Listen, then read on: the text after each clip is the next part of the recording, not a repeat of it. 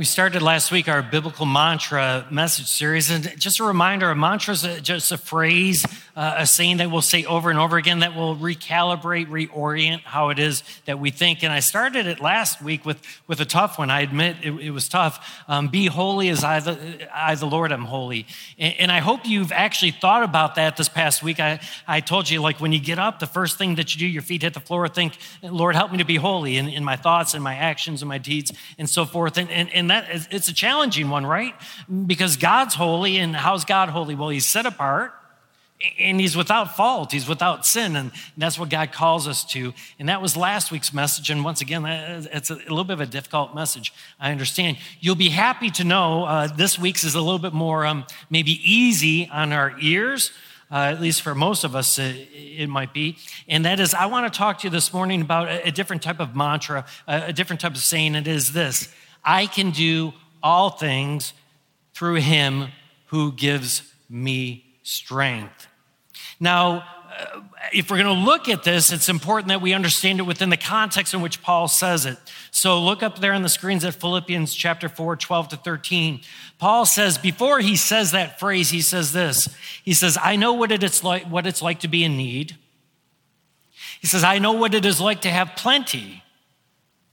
I've learned the secret of being content in any and every situation, whether well-fed or hungry, whether living in plenty or in want. Then he says it, I can do all things through him who give me strength. The problem is we like to lift this mantra, this saying out without the context that's around it, and that's not helpful. I would argue that this is probably the second most misspoken passage in the Bible in terms of being taken out of context. Number one is going to, bother some of you, but it's got to be like Jeremiah 29:11. Because Jeremiah 29:11, the Lord says to Israel, I know the plans I have for you, to prosper you, to not harm you, and to give you hope in the future. And we love that phrase. We put it on bookmarks.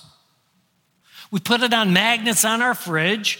You might have a picture framed in your house with those words on it, and that's great, but we're lifting that out of context, because in Jeremiah 29:11, God is not saying that to an individual, he's saying it to Israel. Not only is he saying it to Israel, he's saying it to Israel, and it's going to take 70 years, 2 generations of people who will never know that promise, but eventually Israel will, and we like to hand it out like candy at Halloween. But God spoke that to Israel and to ultimately a future generation of Israel, and we like to just pull it out of context and speak of it about ourselves. We kind of do the same thing with this, I can do all things through him who gives us strength. And let me just say, I'm not saying that God doesn't have plans for us. I mean, he does, but it's not necessarily to prosper. If you read the Beatitudes, that doesn't sound like a lot of prospering. If you read the words of Jesus and says, if you're persecuted, if people persecute you on account of me, and like the prophets who've come before me, then consider yourself blessed. That's not prospering, all right? So be careful when you lift things out of context. Jeremiah 29:11, probably we do that with the most. This one we do it with the second. Paul says, I can do all things through him who gives me strength. Does that mean you can? No. Can you? Potentially, yeah. And that's what I want to talk to you about. But just because Paul says he can doesn't mean that you can. The second thing that I need you to understand is that word all. Because for us, when you take all out of context, all sounds like everything. Because everything fits into all. But when you understand it within context, what Paul's saying when he says, I can do all things through Christ who gives me strength, he's talking about the adversity that he's faced in life. We got a little flavor of it there when he said, whether I had plenty or I didn't, whether well-fed or not. Paul was shipwrecked, he was beaten, he was persecuted. And all these things Paul could do. It didn't mean that Paul could force people to believe. He couldn't. All doesn't mean that. That's what the Holy Spirit does. Paul can't do that. Paul didn't have the ability to, as he went into the synagogues and they rejected him, he didn't have the ability to change their minds. He couldn't do that. He couldn't convince the Romans to not ultimately kill him, right? There's a lot of things Paul could not do. So as we lift this passage out of Scripture and out of the context, be careful what you do with all. Look at 2 Corinthians 11, 24 to 27. Paul says this. He says, 5 times I've received from the Jews 40 lashes minus 1. 5 times he was lashed, 40 times minus 1. 3 times he was beaten with rods. Once even he was pelted with stones. And if you remember the story, to the point that they thought he was dead. 3 times Paul says, I was shipwrecked. I mean, you think you have it rough? Paul says, I spent a night and a day in the open sea. I have been constantly on the move. I have been in danger from rivers. I've been in danger from bandits. I've been in danger from my fellow Jews. In fact, I've been in danger from Gentiles. I've been in danger in the city, and I've been in danger when I've been in the country. I've been at danger when I've been at sea, and I've been in danger because of false believers.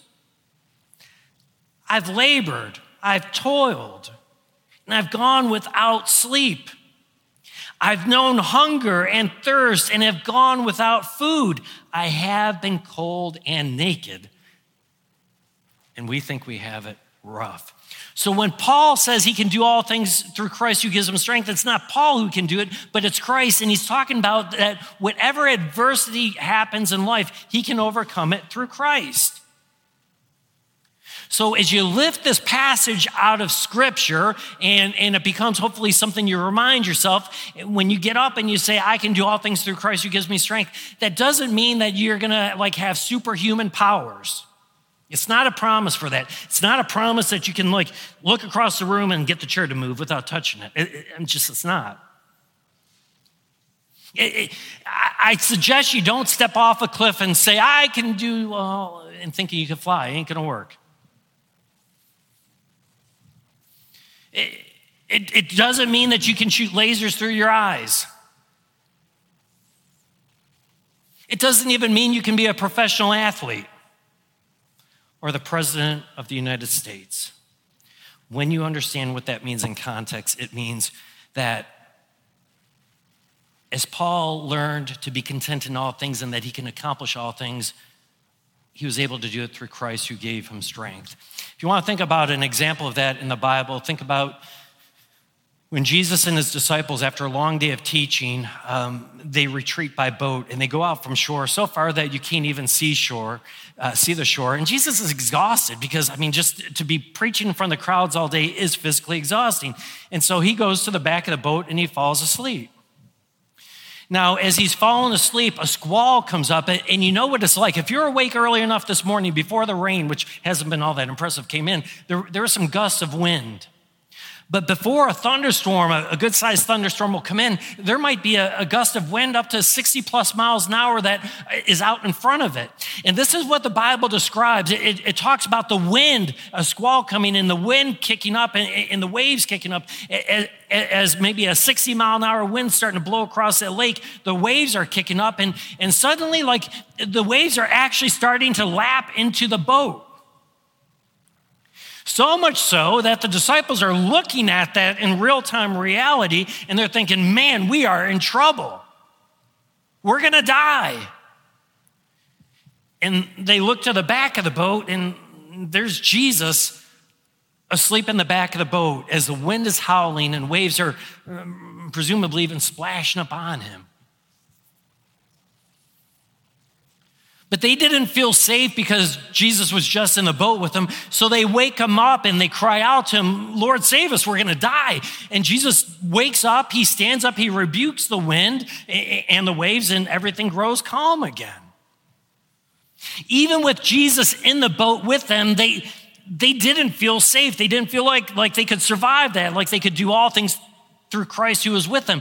Now you got Paul, on the other hand, that doesn't need Christ in the boat with him, who learned to survive in open sea once the boat is capsized, right? Floating for a day and a half.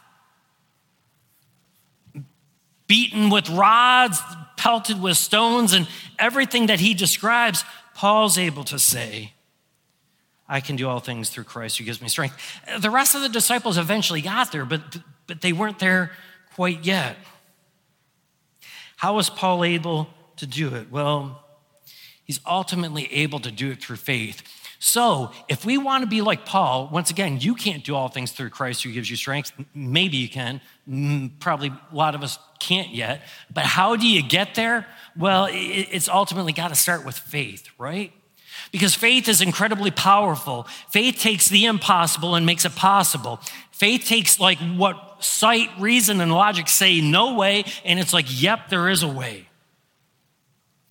And we see this in Scripture, the power of faith. We see that like when Moses brought the people of Israel out of Egypt. If you remember the story, how does God get the people of Israel out of Egypt? He does all these plagues. He does all these miraculous events that all the people of Israel saw with their eyes. And then as he's leading them out of Israel, all of the people of Israel saw like what God did when he parted the sea and they crossed it. And then when the Egyptians did, he brought the waters back to destroy them. They heard and they saw how God was talking to Moses on the mountain, but ultimately when God brought the Israelites to the promised land, they sent spies out in the promised land, and the spies came back and said, you know what, there's huge people there. These guys are giants. And the cities are like well fortified, big walls, and well-armed people. And to the eyes and to the reason and to the intellect, it makes no sense to go in there. And so the Israelites chose not to. Even though they saw everything that God had done for them, they didn't believe that they could do all things through Christ who gave them strength. So they chose not to. Know that it would not be smart of us to do it. Any of us would have made that decision by reason, by intellect, by sight. God wasn't real happy about that.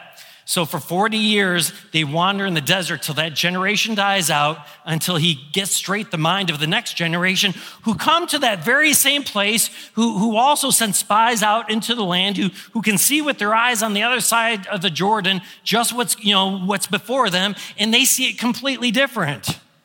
The people are still huge. The cities are still well fortified. They still have way more arms than what the Israelites have, but they understand that God is in the boat with them. They understand that they can do all things through Christ who gives them strength. As they're taking possession of that land, I love this story. There's a story in which Israel's about to go into battle, and they're told, as they go against an army that's much larger than them, they're told, do not go into battle until first you hear the rustling of the tops of the trees. Because when you hear that rustling of the tops of the trees, that's not wind. I mean, it will look like wind, it will sound like wind, but guess what? Ignore what your ears and your eyes are seeing. What that really is the army of the Lord going before you. And when they go before you, you follow them and you'll be victorious. And Israel did. I love the story of David. You know, David's able to kill the lion and the bear that's attacking his father's flock. And as his faith and trust was built up in God and that, then he didn't have a problem when, as a teenager, he stood before the 9+ foot Goliath, and it didn't make sense to the eyes, it didn't make sense to the intellect that David would be able to kill that giant, especially with a sling and a stone. But David wasn't concerned about that because he knew that he could do all things through Christ who gave him strength. You see, it wasn't Paul's greatness that allowed Paul to do these things, it's God's greatness. David understood that it wasn't his greatness, but it was God's greatness. So you see, this starts with faith. And let me ask you, where are you in your faith? Because there's those words, I can do all things through Christ who gives me strength, but then there's, do you really believe it? And I think for most of us as Christians and most of us as a church, we say the words, but we really don't mean it. When things get a little hairy, we get really nervous. Maybe we even run the other way. We saw that over the last couple years with the church, right? Who always profess, I can do all things through Christ who gives me strength. But when things got hairy there for a couple years, the church was like running for the hills. And I think here's the problem. In large part, the problem is faith is forged in the adversity of life. I want you to think about that. Faith is forged in the adversity of life. And here's the problem. Our generation, more than any generation that has ever come before us, we are risk adverse. We insulate ourselves from risk. We like bubble wrap ourselves. We avoid risk to the greatest extent we can, and it robs us of the growth of our faith. If I look back to my grandparents' generation, they understood risk. They understood difficulties. In my grandparents' generation, like when they went off to war, World War I and World War II, it meant millions upon millions of people are going to die. But yet they went, for us, here's what risk is for us, or adversity. Here's what adversity is for us. It's like, you're driving to work and you get a flat tire. Man, you've had a rough day, haven't you? That's adversity for us. Adversity is when you're driving down to Austin and 45 minutes into it, your stomach really starts cramping and seizing up. That's adversity. As you pull off and have to get some Imodium or whatever, right? That's the adversity we live with. Adversity is having to come to church when it's sprinkling outside, and it was really adverse for the first two services, I can promise you. We don't understand adversity. I talked about my grandparents' generation and war. How about their parents? Their parents, when they had to plant the crops at the right time, they had to pray that there wasn't a late frost and pray that there's rain. And if those things don't work out, guess what? You don't eat. Or even if you get enough to feed your family, you're not going to have enough to sell, so you're not going to be able to pay your bills, and you're not going to be able to clothe your kids or send them off to school. That was adversity. We just got done with a big drought here, but we once again, we bubble wrap ourselves, we protect ourselves and so forth, and we have ways to kind of protect ourselves. The government will bail you out if you aren't able to sell the crops, and you know what? Even if we're not able to eat because of our local farmers, there's other farmers that were, you know what I'm saying? We just insulate ourselves and we protect ourselves because we're risk adverse. We don't know what risk really is. So our grandfather's generation, it was the war. Their father's generation, it was depending on the crops coming through. The generation before that, my distant relatives came from Germany, and they're coming, and America's not even really fully colonized and settled yet, and people are kind of moving across the country and developing lives for themselves, and you don't have the protection in that generation of law enforcement or of government coming to the rescue and all these other things, right? I mean, you just didn't know, if you'd be attacked by animals, or people might come and rob you and kill you in the middle of the night. You can go back even farther than that, before people even came over to the Americas, and it was such uncertain times, right, with plagues and so forth. You think of the Black Plague, and half of Europe died. I mean, this is adversity. And you take this whole swath of human history, and for many of these years, you were blessed to live to 30. You were. You were old if you live to 50. And I can go back even before that. You had to worry about raiders coming and sweeping across the land and destroying towns and settlements as they conquered lands. Before that, you had the Romans persecuting Christians. Before you had the Romans persecuting the Christians, you had the Jews persecuting them. You see what I'm saying? We don't know what adversity is, because adversity is the flat tire on the way to work. And we rob ourselves and we deprive ourselves of the blessing of having our faith grown because of adversity. So if faith is really forged in the testing and grown in adversity, and we've insulated ourselves from that, and we've protected ourselves from that, then how do we really grow our faith so that we can say, as Paul did, I can do all things through him who gives me strength? Well, one of the ways that we do it is by reading God's word and by hearing God's word. Look at Romans 10:17. Consequently, faith, it comes from hearing the message, and the message is heard through the word about Christ. The message is heard by picking up your Bible and reading it and listen to pastor preach. Now, if that's what develops our faith, I mean, why aren't we opening God's word all the time and just like reading it so that we've already robbed ourselves of having faith that's forged in the fire of adversity? We have God's word available to us, and some of us, maybe we don't even pick it up and read it.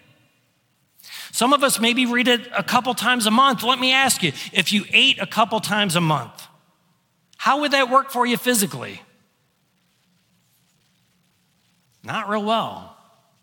If you ate a couple times a year, how would that work for you physically? How do you think it's going to work any better spiritually? And the shame is like we have God's word that we're told in Scripture will grow our faith. And we've already robbed ourselves of growing it through adversity. And now we're just like robbing ourselves of growing it because we won't take the time to pick up God's word and actually read it. Another way in which we develop our faith is that we learn to trust in God. It's one thing to read the Bible, but it's another thing to read those words, I can do all things through Christ who gives me strength. It's another thing to actually believe it and to live it out. But because we're in a risk-averse society, a lot of us have trust issues, don't we? Yeah. I use my daughter, my youngest daughter, as an illustration here because she's away at college, and I don't think she listens to the sermons online. She goes to church, so it's good, but she doesn't listen. But she has trust issues. She always has. And I remember, we put her in swimming lessons when she was young. And as the swimming lessons progressed, and, I was watching what she was able to do as we go to the community pool, and she was starting to get swimming. But she didn't have faith in herself, so it's like she would take a couple strokes and then she'd go back to holding on to the side of the pool. Or if she was going to swim, it would only be in the shallow end where she knew she could touch. And I'm like, this isn't good. You have the ability to swim and enjoy yourself and to have so much more fun in the pool if you just trust yourself that you can swim and let go of the ledge and just do it. Well, I could say that till I was blue in the face and it didn't matter. So I'm like, she doesn't have a lot of faith and trust in herself. Maybe she does in me. No. And so one day we're at the pool and I'm like, today you're going to learn to swim across the pool. No! I promise you can. I'm going to show you can. Listen, this is what I'm going to do. I'm going to pull you out to the middle of the pool, and I will never allow you to be more than an arm length away from me. I love you. I will not let you drown. I will not let you get hurt. You can do this. I know you can. And if nothing else, trust me. And I kid you not, as I was dragging her to the middle of the pool, she's screaming like she's being murdered. And this is a community pool early in the morning before it gets crowded. And it was quite the scene. And I get her to the middle and I remind her what I'm going to do. I will never be more than an arm's length. You can do this. I know you can. And I let her go and she freezes up and she goes under. I have to pick her up and it's didn't work out real well the first time. But it's we're going to keep doing this over and over until you do it. And I don't remember how many times it took, but pretty quick after that, guess what? She was swimming across the pool, right? But it was hindering her because she didn't trust in herself, and ultimately she didn't trust in me. We're hindered in our relationship with God because in the end, we don't trust God. We say and speak those words, I can do all things through Christ who gives me strength, but we don't really mean it because we're risk-averse people. How do we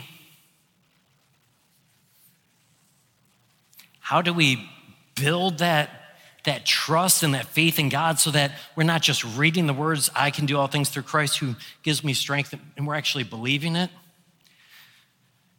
It's a process. You're not going to go from here to here. It just doesn't work that way. So I'm going to give you an illustration with jobs. I can illustrate this 100 different ways, but I think jobs is a way that we can understand. So let's just say God's leading you to, you feel this push by God to take this different job. And when you look, it's like, you know what? I'm really not gaining anything, but I'm really not losing anything. It's kind of a lateral move. But there's a little bit of risk because I've been with this company for 8 years, and I've never been with this company, but I feel God's pushing me that way, and I'm going to get paid the same. So, all right, God, I'm taking a step out in faith, right? Okay, good, right? That's step one. But then like 7 years later, another one comes up, and now this one's requiring a little bit more faith, a little bit more trust, because it's going to require you to move from here across the country. And you've never lived there. You don't know if you're going to like living there. Your kids are going to rebel if you want to move there and so forth. And maybe it's a little bit of an advancement. So there's some benefit for doing it, but man, there's some risk. But you know what? God was faithful when it was like that much different. So if it's this much different, you know what? I'm going to trust that he's going to be faithful in that too. And so you do it, and it turns out well. And then now, if God's really going to build that trust in you, 7 years later, what's going to happen is this other one. Now, this other one's going to have it's not going to make any sense. It may mean that you switch over to a different career that you've never done. It may be that you're walking away from a soon to be able to qualify for retirement. It may require you to take a job that there's no guarantee it will continue. It's all based upon your performance. But yet God's pushing you in that direction. And the question is are you going to do it? What I'm saying is you don't go down here to here, but as he incrementally helps build your faith, and ultimately he gets you to the point that you trust him even when it doesn't make sense. And we're told that is the greatest level of faith. That is the greatest level of trust. If Paul can say, I can do all things through Christ who gives me strength, it's because he doesn't need to see it. He doesn't need Jesus to literally be in the boat with him. We're told in Scripture the story of Thomas, one of Jesus' disciples. And so after Jesus rose from the dead, he appeared to the disciples. But Thomas was out buying groceries at work. I don't know. Bible doesn't say he just wasn't there when Jesus appeared to the other followers. And Jesus appeared to them, and they all believed, and they rejoiced that Jesus rose from the dead. But Thomas, when he was told about it, said, you know what? I don't know if mass delusion's going on here. I don't know what's going on. But for me, myself, I'm not going to believe it unless I put my finger in those holes in his hand, and I put my hand in the hole in his side. It ain't happening. Jesus then appears to Thomas at a later time, and Thomas ends up confessing, my Lord and my God. And look at what Jesus says to him, John 20:29. Jesus tells Peter, you know what? It's because you have seen me that you believe. But blessed, truly are blessed those who believe in me without having to see. Paul says a similar thing in 2 Corinthians 5:7. He says, for we live by faith, not by sight. That is the ultimate. If we want to get to the point where Paul can say, I can do all things through Christ who gives me strength, we got to learn to trust and believe in God, even when it goes against reason, even when it goes against intellect, even when it goes against our senses, our sight, whatever. But you see, there's always things that are going to be working against that. What are the things that kind of work against our faith? Well, it's when we don't read God's word. We're told it comes through that. It's when we don't trust God. It's when we avoid risk in which God stretches us and makes us grow. And ultimately, it's look at Mark 4:19. Jesus says this, he says, it's the worries of this life. This is 2,000 years ago that Jesus speaks these words, but look at how relevant they are to our day and age, that the worries of life is what is going to destroy your faith. It's the deceitfulness of wealth that's going to destroy your faith. It's the desires of other things. That's going to choke out the word, and that is ultimately going to destroy your faith so that you can't say, I can do all things through Christ who gives me strength. Now, the stuff that we have to worry about in our lives is nothing compared to Paul being beaten with rods, pelted with stones, shipwrecked 3 times, floating at sea for a day and a half, rat-infested prisons, everything that Paul experienced. Once again, our flat tire on the way to work isn't going to quite do it. But what are the things that really are challenging us? What are the worries of life that are getting you right now? Let's just talk about them for a second. Because some of you in here right now, this very moment, you're struggling with some family situations in your life. You're struggling in parenting your children. You're struggling and you're being single. You're struggling and you're being divorced. You're struggling in your marriage. You're struggling because you have parents that are getting older and you feel obligated, like you need to be able to be there for them and to care for them, and it's stressing you out. You're losing sleep over these things. And I'm like, if Paul is having to go without food, he's naked, he's cold, he's being beaten with rods, stoned to the point of death, and all these other things. What about your parenting or your relationships or your parents getting older? What about that is overwhelming you if you truly understand I can do all things through Christ who gives me strength?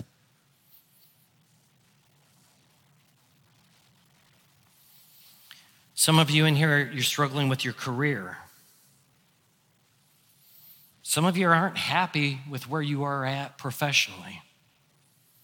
Some of you feel stuck in your job. It would not be anyone that works for me, but some of you do not feel respected by your employer. For some of you in here, the people you work with just drive you absolutely nuts. And for some of you, you were the last one hired at your company, and as it looks like they're going to have to put us into recession to take care of the inflation, you're worried you might lose your job. What about that compared to what Paul learned that he could get through? What about that is so overwhelming? Some of you in here are struggling with your finances. Some of you are just starting out, and you can barely afford your apartment. You'd like to get a house, but you can't. You're living paycheck to paycheck. Some of you just bought a new home and you thought, man, when I bought a new home, life would be great. But then you found out there's insurance you have to pay on that home. There's taxes you have to pay on that home. And then there's those utilities, right? And now it's like money's tight. Some of you have been hit hard by inflation. It's like you were barely getting by before, but literally our utilities have doubled, our groceries have doubled, and gas probably as well, right? And it's starting to take a strain on you. It's starting to take a strain on your relationships. Some of you are you're within 3 or 4 years of retiring, and as you watch your 401k become a 200.5k, you're wondering if it will even have time to recover by the time you plan to retire. And you're freaking out about it, and you're losing sleep about it, and it's affecting your state of mind and just your personality. And let me ask you, when Paul lists that whole list of everything that he's able to do through Christ who gives him strength, what in that whole list that I just gave you is something that you can't deal with? If you truly believe those words, I can do all things through Christ who gives me strength. Some of you in here are dreading the holidays. Man, holidays are difficult. The depression during holidays is horrible. People are depressed because they miss loved ones that have passed, parents and grandparents, people that were close to him, and you wish you could have another Christmas with them or another Thanksgiving with them. Holidays are difficult for some people too, because it's that time in which we look back upon our life and like, it didn't turn out the way that I intended it to be. And as I'm watching those sappy commercials, when I'm seeing all those social media posts, you're just sitting there and you're getting more and more depressed about it. Some of you have to figure out where you're going to go for the holidays, and you got to battle like your parents versus your in-laws. And however you do it, someone's not going to be happy about it. And you just could do without the drama of the holidays, and you're dreading it. Some of you, it's not like you have to figure out where you're going to go, but you know that when you go, Uncle Sylvester's going to get hammered and run his mouth like he normally does, and it's going to be a big mess.